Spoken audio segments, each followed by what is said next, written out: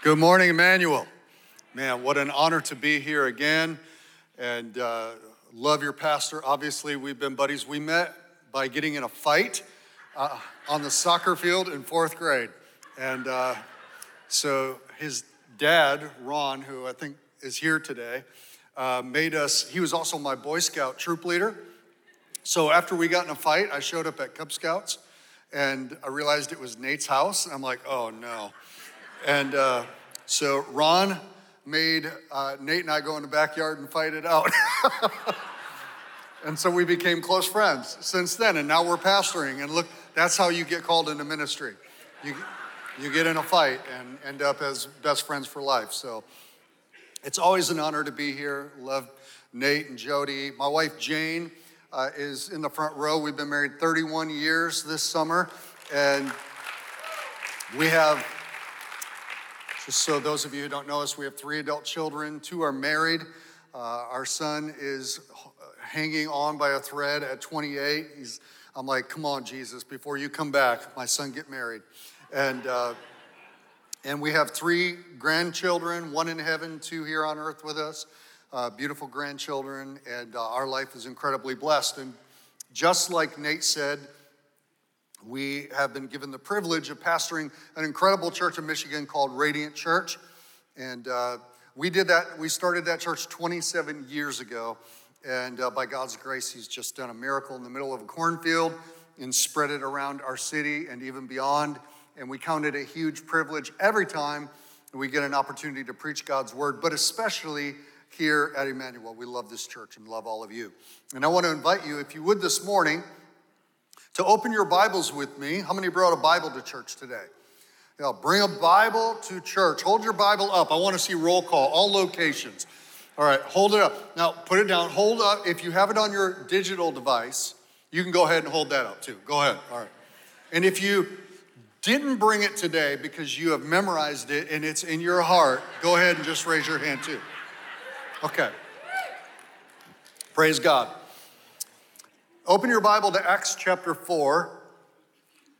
I want to bring a message to you that it's connected to the new book I just released that Pastor Nathan just made reference to. It's called Give No Rest. And over the last couple of years, I have felt that the Lord has given me a mandate, and one of those mandates is to stir and to provoke the American church to once again be the church that puts God's presence at the center and becomes a people of prayer. Not just church that prays, but praying churches. And you know, what's unique when you look around the landscape of the church global is about 3/4 of the church. And by the way, the American church only represents about 20% of global Christianity. And so when you look at the rest of the other 80% of the church globally, even though they are in some of the most difficult environments and circumstances and places and cultures, those churches, or the church, is exploding in revival. I mean, right now the fastest growing church in the world is in Iran, which is an Islamic nation where it's illegal. You pay with your life if you convert to Christianity. Second fastest growing church in the world is Afghanistan. If you look anywhere on the landscape, whether it's South America, Africa, Far Asia, the Middle East, it doesn't matter. You will see the church in revival, and I define revival as operating in partnership with heaven and experiencing Book of Acts results. And so you see that taking place. The one place on the face of the earth that has a history of experiencing revival, but is currently right now in a place of status quo, stagnation, and even to some degree, experiencing some of the pains of moving away from the presence of God, is the American church. And so my call, or one of the things I believe that God has given to me in this period of time as a mandate, is to call the church to a place of prayer. And Acts chapter 4 is a perfect place to start. In Acts chapter 4, we find the church living in the midst of the early beginnings of the church mission. The explosion of the Holy Spirit on the day of Pentecost in Acts chapter 2 led to the persecution of the apostles in the church in Acts chapter 4. And so they've been brought in I won't read the whole chapter, but Peter and John especially have been brought in. They've been told not to preach in the name of Jesus. You're going to lose everything. We're going to cancel you. We're going to throw you in prison. We might kill you if you continue to preach in this name. And in Acts chapter 4, the church is trying to figure out, what do we do? We're exploding with growth. The presence of God is in our midst. We can't help but preach Jesus, but there's a high price to pay for it. And it says in verse 23 that after they had been released, they went to their friends and reported what the chief priests and the elders had said to them. And when they heard it, they lifted up their voices together to God and said, Sovereign Lord, who made the heavens and the earth and the sea and everything in them, who through the mouth of our father David, your servant, said by the Holy Spirit, why did the Gentiles rage and the peoples plot in vain? The kings of the earth set themselves, and the rulers together are gathered against the Lord and against his anointed. For truly in this city there were gathered together against your holy servant Jesus, whom you anointed, both Herod and Pontius Pilate, along with the Gentiles and the peoples of Israel, to do whatever your hand and your plan had predetermined to take place. And now look upon the threats and grant to your servants to continue to speak your word with all boldness, while you stretch out your hand to heal, and signs and wonders are performed through the name of your holy servant Jesus. Now look at verse 31.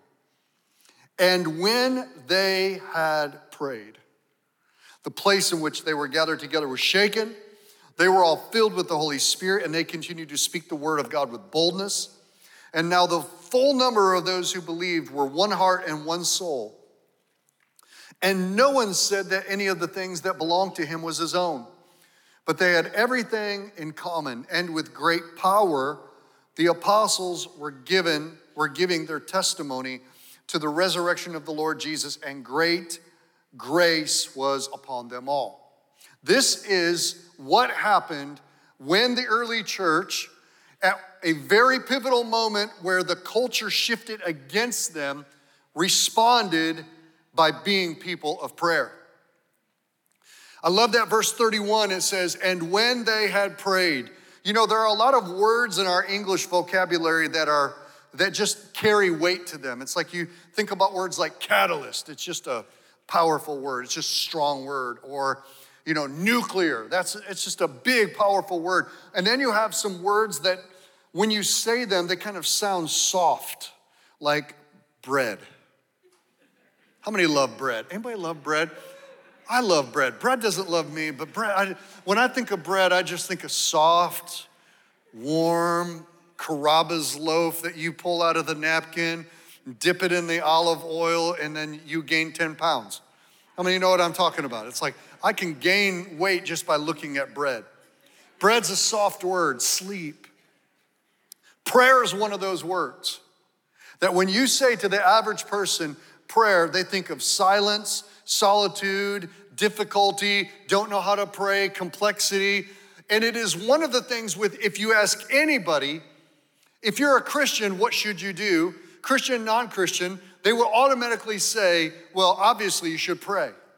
But prayer is also one of the things that when you dig down deep into the lives of the average Christian, especially in America today, and say, do you know you should pray? 100% yes. Do you pray? Or do you know how to pray? Or do you understand the power of prayer? Most of us say, I don't pray as much as I should. Or I don't know how to pray. Or is the prayer meeting a priority? Sometimes. And really what it comes down to is, number one, we're ignorant. We don't really understand how to pray or understand how prayer works. But number two, we're challenged because we are called as followers of Jesus to live by faith and not by sight. And so we're more moved by the things that we see in the natural that we trust will result in impact and change more so than the things that the Bible teaches are weapons of our warfare. And the most powerful gift that God has given to the saint, beyond the blood of Jesus that washes us clean from our sins, is the invitation to be people of prayer. It's the invitation to be Acts 4:31 people, and when they had prayed. Leonard Ravenhill, who was a great revivalist of the 20th century, said this, a prophet. He said, "Let the fires go out in the boiler room of the church, and the place will still look smart and clean, but it will be cold." The prayer room is the boiler room for the church's spiritual life. Think about that. We can do everything in the natural in the church, and if we're just honest, here in America, we've got everything that you could ever hope for. We've got buildings, which I love. We've got multiple buildings. We've got great technology. We've got degrees. We've got our Bible colleges, radio, music, Christian television. Everything that you could possibly want. In fact, if you go to other places in the world, the church doesn't have those things. But because we have so much of those things, and because we've been discipled subconsciously by a Western Greek way of thinking, we evaluate everything in the natural, and we're suspicious and cynical of things that are invisible. And so when you begin to look at things that are going wrong in our culture, wrong in this generation, wrong in our public school systems, wrong in Washington, D.C., wrong down the street, our immediate response is somebody ought to fix it. And the way that they ought to fix it is, somebody ought to pull themselves up by them bootstraps, or somebody ought to write them a check, or somebody ought to tear something down or put it back up. Or we ought to, take up arms, or so, all these things that are in the natural. The last thing that we think about is prayer. But yet prayer is the atomic power that heaven gives us to release all of heaven's resources in the places in history and in our lives and in the midst of this generation that are lacking the presence of God. It should not be the last thing that we look to. It should be the very first thing that we look to. And what God wants to do in this hour, church, is he wants to turn our mentality around to make us a people who don't just believe in prayer, but we're practicing prayer, soldiers of prayer. People, I'll tell you what, some of the people that when we get to heaven that we encounter, that God's gonna say, those were generals of the faith, are gonna be some of the people that we've never heard of or that we've overlooked in this planet. One of them will be my great-grandmother, Wilma Norton. 87 years old, she was bound to her chair in her living room. I was a 15-year-old kid. I would go over to her house on summer afternoons, and she had a big old King James 50-pound heathen choker on her lap with a little spiral notebook in there, and she couldn't get out of her chair, but that woman prayed. And if you judged her in the natural, you would think she's an elderly widow. She can't even walk. She has a little dog named Babe, and she watches PTL. And you would think, well, she's not a world changer. I tell you, I am who I am today because of that woman's prayer sitting in that chair. If you could see her in the spirit, she was ripped, 6'8", ripped bodybuilder woman who was Special Forces, Navy SEALs, who would take on an entire battalion by herself. That's who she was. But as long as we evaluate ourselves, we evaluate heaven, we evaluate each other, and we evaluate the church of Jesus by only what we see in the natural, we will, instead of being a prophet to our culture, we will remain a product of our culture. We'll allow culture to shape us, our emotions, and even our reactions. God wants the church to stop measuring our success by the numbers of people, but by the attendance at the prayer meeting. Because God doesn't count the church, God weighs the church. How much glory is present in his church. And when we read Acts, that's the one thing that they had. They didn't have trains, planes, automobiles, Facebook, Instagram, TikTok, Twitter. They didn't have that. They didn't have Bible college seminaries. They didn't even have fully completed versions of the Bible, but they had the power of the Holy Spirit and an eternal perspective in the place of prayer. And that's what God wants to return us back to. And when we read this chapter, it should make us ask this question. What happens if and when the church prays? It says, and when they had prayed, but what happens? What happens if we pray? Will the same thing happen? I believe it will. I believe God responds in any generation, in any culture, in any city, to a praying people. What I'm gonna share with you in the next few moments here that God did when they prayed is not just descriptive of what God did in the past, it is prescriptive, I believe, of what God wants to do in our generation. What he wants to do here in Minneapolis. Hey, what would happen instead of Minneapolis being on all the major news networks because of conflict, division, and because of all the things that have taken place in the city over the last 3 years? What would happen if the news media and the trucks pulled into this city because a portal of heaven opened up over this city and God used this as an epicenter of an American revival? Can you see that with your eyes? So what happens when we pray? I want to give you 5 things that I believe happen here and happen when we choose to be people of prayer. Number 1 is prayer shakes us. Prayer shakes us. It says in verse 31, and when they had prayed, the place where they were at was shaken. God wants to shake the church, not cause us to be shaken by the things we see happening in our world today. That's fear. You see, the devil wants the church to be shaken but never stirred by the things that he wants us to be paralyzed by fear but never stirred by the presence of God. But God wants the church to be shaken in holy awe and reverence of the God that we serve. That when we realize that God is in our midst, much like this story in 1988, I'll tell a Nate story. So we've got lots of stories on each other. We were in youth group on a Wednesday night, 1988, Wednesday night, Grand Rapids First Assembly, and we're in worship. And our senior year, we experienced, I would say, a micro revival. We saw hundreds of teenagers and our friends get saved and come into our youth group. And so there was a sense of awe and wonder at that time period. And so we're in worship, new believers, and on a Wednesday night, 1988, all of a sudden the building began to shake. Literally, it was like in the middle of worship, and we're like, what's that? Well, we find out that it was one of the only times in the Midwest that we experienced an earthquake. Like one of the tectonic plates runs right up through the Midwest into Michigan, and there was like an earthquake. And we were so fired up, we're like, yeah, just like in the book of Acts. Our worship and our prayer shook the building. I'll tell you what, you want to get a bunch of teenagers fired up, manufacture an earthquake. We could never have manufactured it. And you can look at that and go, well, it was just natural occurrence. Well, we just happened to be in church. But more than the building shaking, I'll tell you what changed me as a teenager was encounters with the Lord at the altar in prayer meetings in which seeing and encountering the Lord in his holiness, in his power, that he's not just a figment of our imagination, that he's not just a distant theistic God, but that he's close, he's personal, he's immanent, but he's transcendent and he's powerful. And you begin to encounter the presence of the Lord and it will change you, it will shake you to the core.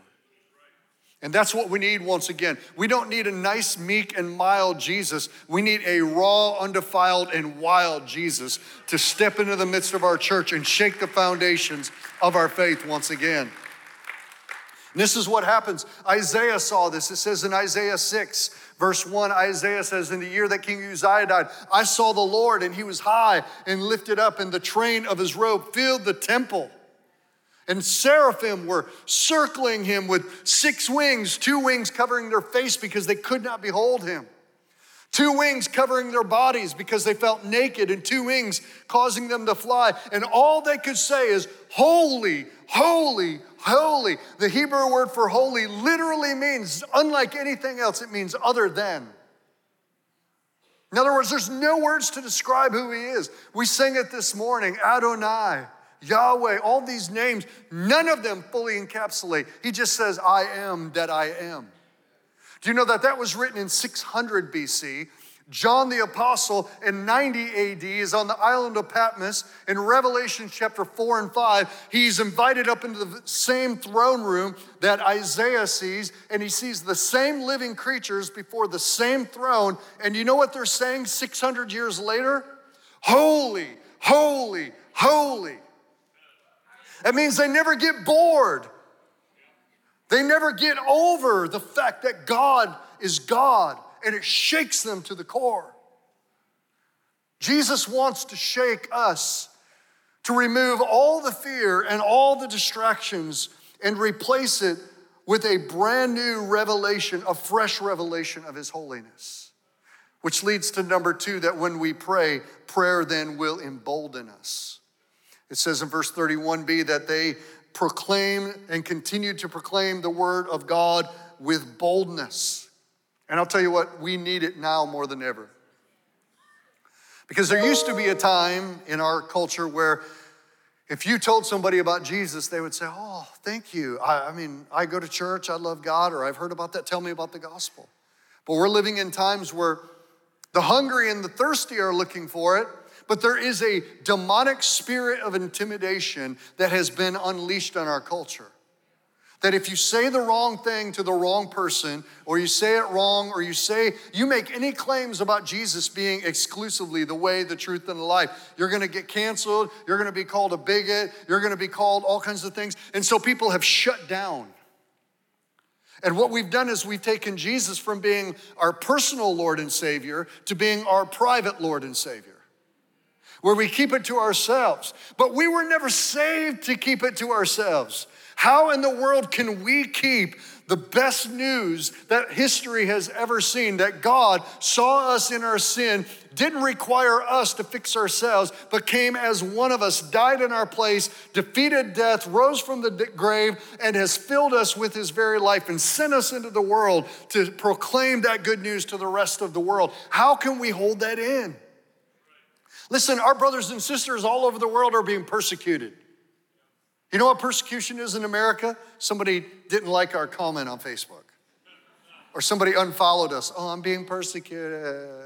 It's so hard. Let me introduce you to your Iranian brother who's been in prison for 14 months and hasn't seen his family. Yeah, that must have been tough, but yeah, I got unfollowed by 4 people. It's time for us to receive a fresh outpouring of the Holy Spirit in the church and to be filled with boldness. Do you know that in the 1960s and early 70s, when God poured his Spirit out in the Jesus Revolution upon a bunch of hippies, they went around everywhere proclaiming the good news, unafraid and unashamed. And it's because they had been shaken to their core by who Jesus was. And we need that kind of outpouring again. In fact, I believe we're seeing right now the sprinkling on the windshield of a deluge, an outpouring of God's Spirit upon a church that is about to come. A few months ago in February, we saw a small church in Wilmore, Kentucky, or a small Bible college named Asbury, experience an outpouring of the Holy Spirit. A friend of mine is right there in that city. I was in Mexico. I had FOMO so bad. I wanted to get to that revival so bad.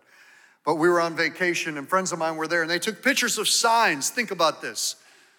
Town closed because of revival.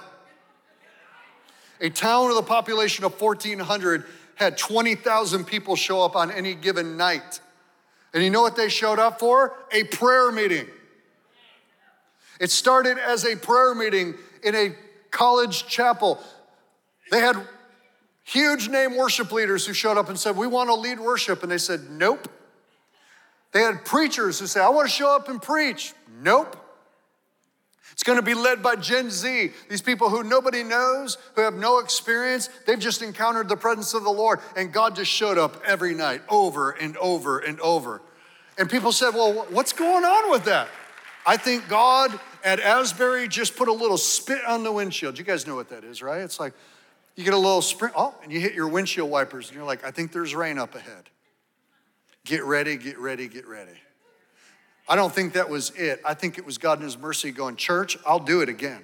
If I can find a people that will pray and contend, people that will not be content with status quo, who will not be complacent, who will not be distracted, who will not be lulled to sleep by a demonic lullaby that the spirit of this age is trying to use as a spiritual hospice for Jesus' church in the 21st century to keep the American church from rising up to be the giant in the land that they're called to be. If God says, if you'll be a praying people, I will pour out my Spirit, and it won't just be a sprinkling on the windshield. Your sons and daughters are going to prophesy. Old men are going to have dreams. Young men are going to have visions. It's going to be a house of prayer for all nations. And it's going to be a renewed boldness to proclaim the gospel of Jesus. When we pray, number 3, prayer unifies us. And this is a beautiful thing. You know that Psalm 133 says, how good and pleasant it is when brothers dwell together in unity, for it's there that God commands the blessing. There is a blessing that comes from the Lord when we are saved because we're brought into the family of God. But there is something that Psalm 133 calls the commanded blessing. It's a compounded, concentrated blessing of the Lord that only is released when there's unity. And what we see is when they prayed, it says in verse 32, the full number of those who believed were one heart and soul. And no one said that any of the things that they had belonged to him or was their own. Some people have read that and go, oh, so, the Bible's communistic or socialistic. No, this wasn't government forcing them to do this. This was the government of God overflowing out of them, wanting to take care of one another. That's radically different. But it says they were one heart and one soul. Do you know that there is nothing that's impossible for a church that is unified? When we can get beyond our petty stuff, when we can forgive one another, people are always saying, well, I can't go to church because I've been hurt at church. I get that. I'm a pastor. I've been hurt at church. Nobody told me in Bible college that sheep bite. And I'm sure as a pastor, I'm imperfect. I've done things that have hurt people and other people. Do you know that God's not in heaven looking at the church going, what a mess. I didn't think that was going to happen. It was actually part of the process. Because he knows that the rough edges in us get sanded off by the friction that we have between us. But the enemy wants to isolate us from one another, or keep us on this side of the sanctuary, or going to that service, or not talking to that person because I don't like their politics, because I don't like what they did or what they said, or they rubbed me the wrong way, or whatever. But I'll tell you what unifies a church: a prayer meeting. You get Christians in a room and God's presence shows up, all of a sudden your heart begins to melt. You begin to pray, because you can't hate somebody that you pray for. This is why Jesus said, pray for your enemies. Because you can't hate them for long. Because you'll start out, God, kill them. But you'll end up, Lord, save them, forgive them. You've been so good to me, his grace meets you. And when you prayed next to somebody in a prayer meeting and you've seen God respond and God move, it changes everything. But when God can get us together praying, he unifies us. And when there is unity, God commands a blessing. What changes, what that supernatural it factor on a church that nobody can describe, is actually kingdom unity. Unity around a vision, unity around authority, unity around a calling, unity around prayer. This is what they had. They were united together, but they were also unified with heaven, because this is powerful. It's one thing to be united to one another, but prayer is where we come into unity with heaven. Jesus said, when you pray, pray like this: your kingdom come, your will be done on earth as it is in heaven. It's the prayer of agreement. And when we begin to step into agreement, there's a powerful exchange that takes place when we pray. We don't even see it and don't necessarily understand it and don't even understand how it happens. But when we come into unity with God, things begin to change. There's a nuclear reaction that happens. There was a movie that came out this summer called Oppenheimer. And I'm not necessarily endorsing films. I'm just telling you that this movie is a 3-hour movie about a man named J. Robert Oppenheimer, who is a theoretical physicist, which means he's smart. And what he did was, during World War II, there was a race to get to the nuclear bomb before Germany. And so the Americans, we had Albert Einstein, who had the theory of relativity, but it was only theory. And so we took the smartest theoretical physicist at that time, Oppenheimer, and we said to him, you need to figure out how to take the theory of atomic energy, which is a mathematical formula that you can print out on the board. We understand that it's a theory, but you need to make it happen. How do we split the atomic? How do we split an atom that we can't see? How do we split it to release the atomic power that is within an atom so that we can weaponize it to end the war? and actually get to it before Hitler does so that he doesn't destroy the whole world. And so they went through this whole process and actually did get to the atomic bomb first. We dropped 2 of them on Japan. It literally ended World War II. But here's what J. Robert Oppenheimer said about the nuclear bomb. He's talking about the nations of the world. He says they won't fear it until they understand it. And they won't understand it until they've used it. Theory will only take you so far. Church, I want you to know that there is a power in the universe far more powerful than the ability to split an atom. It's the power of prayer. You see, when you split an atom, all you've got is theory on a whiteboard. And then you bombard it with protons until what's on the inside of the base of the universe that you can't even see with your natural eye releases untold amounts of power and energy that can either be used to improve somebody's society or destroy a city. But it's locked up in the unseen. But before you can release what you can't see, you've got to bombard it. And prayer is the bombarding of heaven with our words and our hearts and our wills coming into alignment with heaven that then splits the gap between earth and heaven and releases the power of heaven on a generation that releases a mushroom cloud ripple effect across our borders and changes people's lives in cities, states, and generations. That's what prayer is. But for most of the church in America, we're happy to have the formula on the chalkboard and keep it as a theory instead of bringing it into the lab and weaponizing our prayer. I'm gonna tell you what, the Bible says that when the enemy comes in like a flood, God raises up a standard against it. And I've seen darkness permeate our land over the last decade in a way that I never thought I would see ever in my lifetime. But I can either look at it and say, darkness is telling me that our best days are behind us. Or I can look at the darkness and say, it's a setup for a nuclear reaction. And God's about ready to put on full display his power in one generation. He's about ready to release the power of heaven. He just needs a people who will pray, a people who will believe in it and who will bombard heaven to release the power. The last thing is, prayer changes cities. And I believe this with all of my heart, that prayer changes cities. Verse 33, it says, and with great power, the apostles were giving testimony to the resurrection of Jesus. Jerusalem was changed. And in the same way, prayer can change our city. Prayer can change our nation. 1857, it was a time of spiritual decline in America. And in 1857, in Manhattan, New York, a small Reformed church hired a man named Jeremiah Calvin Lampier to be an outreach pastor. To come on the staff, he was a retired businessman. We want you to come on staff and be the outreach pastor. Help us street evangelize and pass out tracts and witness and bring people in. Because we see that so many people are walking by churches and very few are going into them.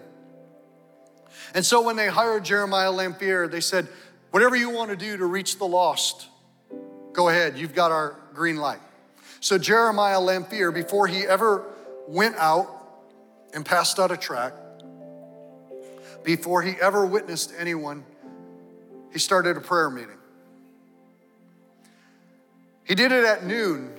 He was a few blocks away from Wall Street, the financial epicenter of America at that time, still is, and even more so. But he said, I'm gonna start a prayer meeting at noon in September. And he put a trifold sign out, prayer meeting at noon. Join us. He set the time for noon and showed up at the venue for the prayer room, the prayer room that the church had dedicated, and for the first half an hour, nobody showed up. 30 minutes in, first person joined him for the prayer meeting, and before long, there were 17 that first day that prayed. But Jeremiah knew that the key to breakthrough in the city was prayer, so we're going to do it again tomorrow. And they set noon as their prayer time, and September 23rd was their first prayer meeting. By March of that year, 6,000 people were meeting at noon in prayer in 150 different prayer meetings across New York City, giving their requests, praying together for revival in America and in New York City. Across multiple denominations, something like 17 different denominations, 18 denominations showed up, and they prayed together daily. And not only did it impact New York, it began to sweep across America. I live in Kalamazoo, Michigan, and I found in a book years ago that our city was impacted by this prayer meeting. 100 yards from the room that we built during COVID as our prayer room, unbeknownst to us, that in 1858, there was a prayer meeting where over the course of 8 weeks, 600 people gave their lives to Christ in a prayer revival in downtown Kalamazoo. All across America, tens of thousands, hundreds of thousands of people, Chicago, LA, Denver, Austin, Texas, Houston, Texas, Tulsa, Oklahoma, Mobile, Alabama. People began at noontime to gather together and to pray, saying, God, you're our only hope. And all across America, the match was struck and the flames of revival were lit.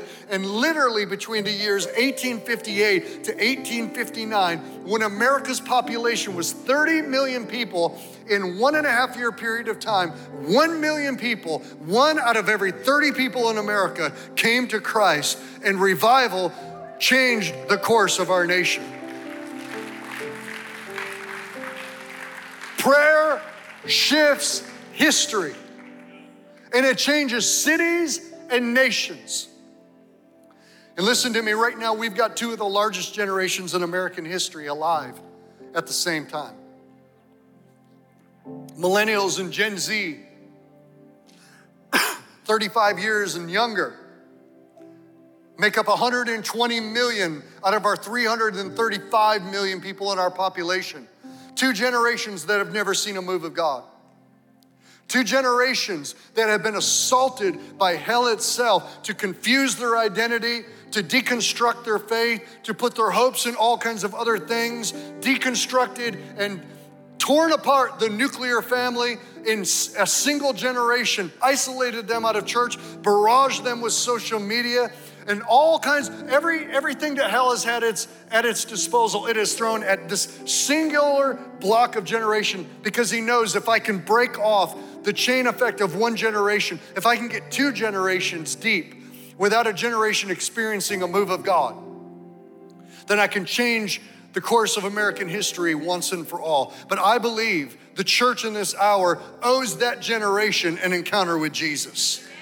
Those of us who have tasted, those of us who know what it is to encounter the Lord, we owe that generation not to retire, but to refire. And it's time that we fight our battles on our knees together, and we beseech heaven, the God of heaven who's still seated on the throne, whose robe still fills the temple, that angels still can't look at, who still cry out, holy, holy. It's time for us to say, God, move in this generation. And God says, I will if the church will pray.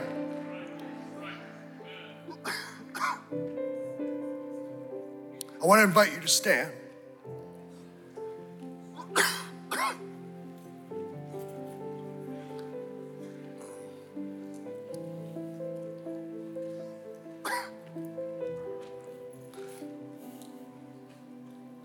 My voice went just long enough.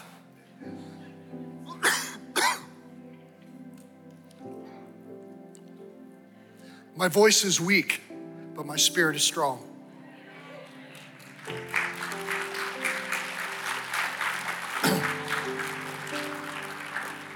In church, not trying to be trite, but I'll play right on it, that our voices become weak. But God wants to strengthen our spirit and our voice and our prayer once again. He wants this church to be a praying church, detonating the supernatural power of heaven in the midst of a generation. And all across this room, if you will respond and saying to heaven, not to me, God, I am willing to change my life. I'm willing to give 1,000 no's to some things so that I can give you my one yes and become a person of prayer. Commit myself to praying with the church, changing my schedule, changing my lifestyle. I don't even know how to pray, but I'll learn to pray. I'm gonna get around it, and I'm gonna commit my life and believe that my prayer combined with other people's prayer matters, and it will detonate things. And I'm saying, Lord, here am I.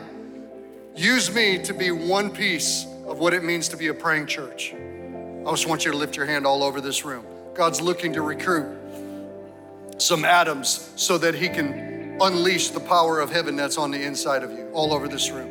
Father, I pray today all over this room and in every room that makes up the family of Emmanuel, I'm praying, Lord, that you would set the lumber on the altar exactly how it pleases you, and that you would release the flame and the fire of heaven on this sacrificial yes. Lord, that you would turn this into a praying church even more so, and that out of this place a mushroom cloud of your glory would sweep across this city, this region, and this state. Lord, anoint this house to pray like never before. Let there be a download and an impartation of the spirit of prayer in this house. Activate the embers of revival that are below the surface in this house. Blow upon them, wind of God, once again, and ignite the flames of prayer and revival in Jesus' name. Amen. Amen. Come on, somebody. We cannot hear a word like that and just go, that was nice, without praying right now. Come on, church. It's our time to pray.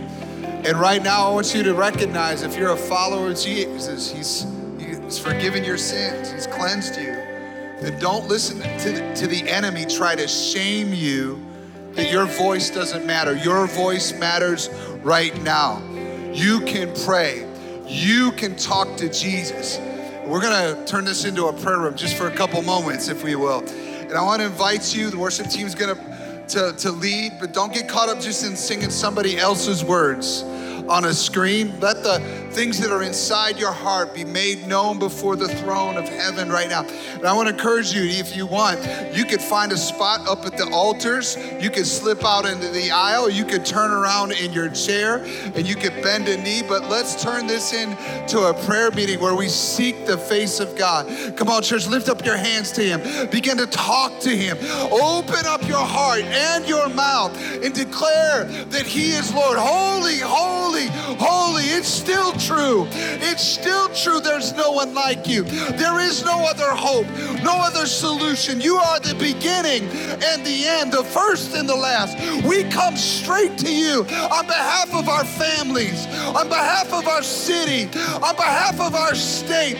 We come before you, oh God, as a church. Stir our hearts to be a praying church, people who find our solution on our knees, talking to you. Lord, we pray in Jesus' name that you and Lord wake us up. Lord, that there be a movement in our spirit that's not just for one moment, but it's for Monday and Tuesday and Wednesday and Thursday and Friday and Saturday, where we look to you in every moment. We call upon your name. We're looking for you, Jesus. We're looking for For you are holy, holy, the open invitation, the table for the nations. You are holy, holy, the Alpha and Omega. Sing it again, you're holy, you are holy.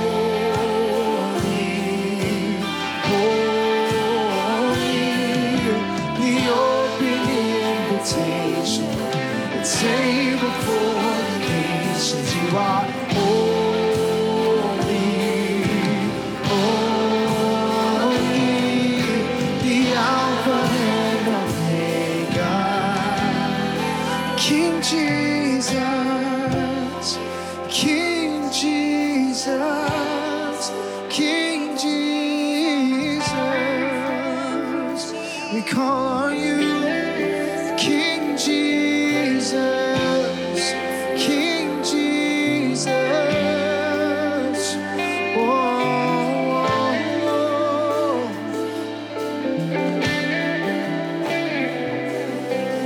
Watch and see, watch and see. Heaven is coming, heaven is coming. Oh, watch and see, watch and see. Heaven is coming, heaven is coming. Oh, watch and see, watch and see. Sing, Jesus is coming, Jesus is coming, Jesus is coming. He's coming for his bride today. Watch and see. Jesus is coming. Sing, watch and see.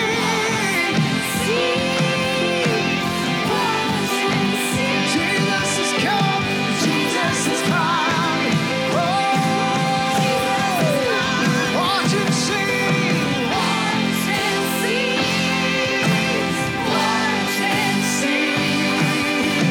Jesus is coming.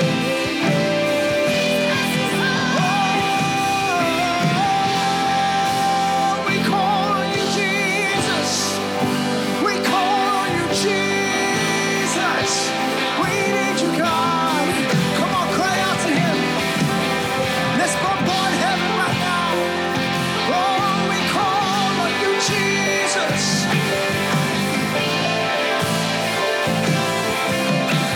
The one who is holy. There is no other. There is none greater. There is no one with this power than our Savior.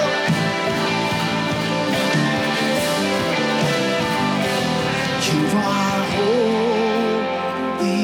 Yes, you are.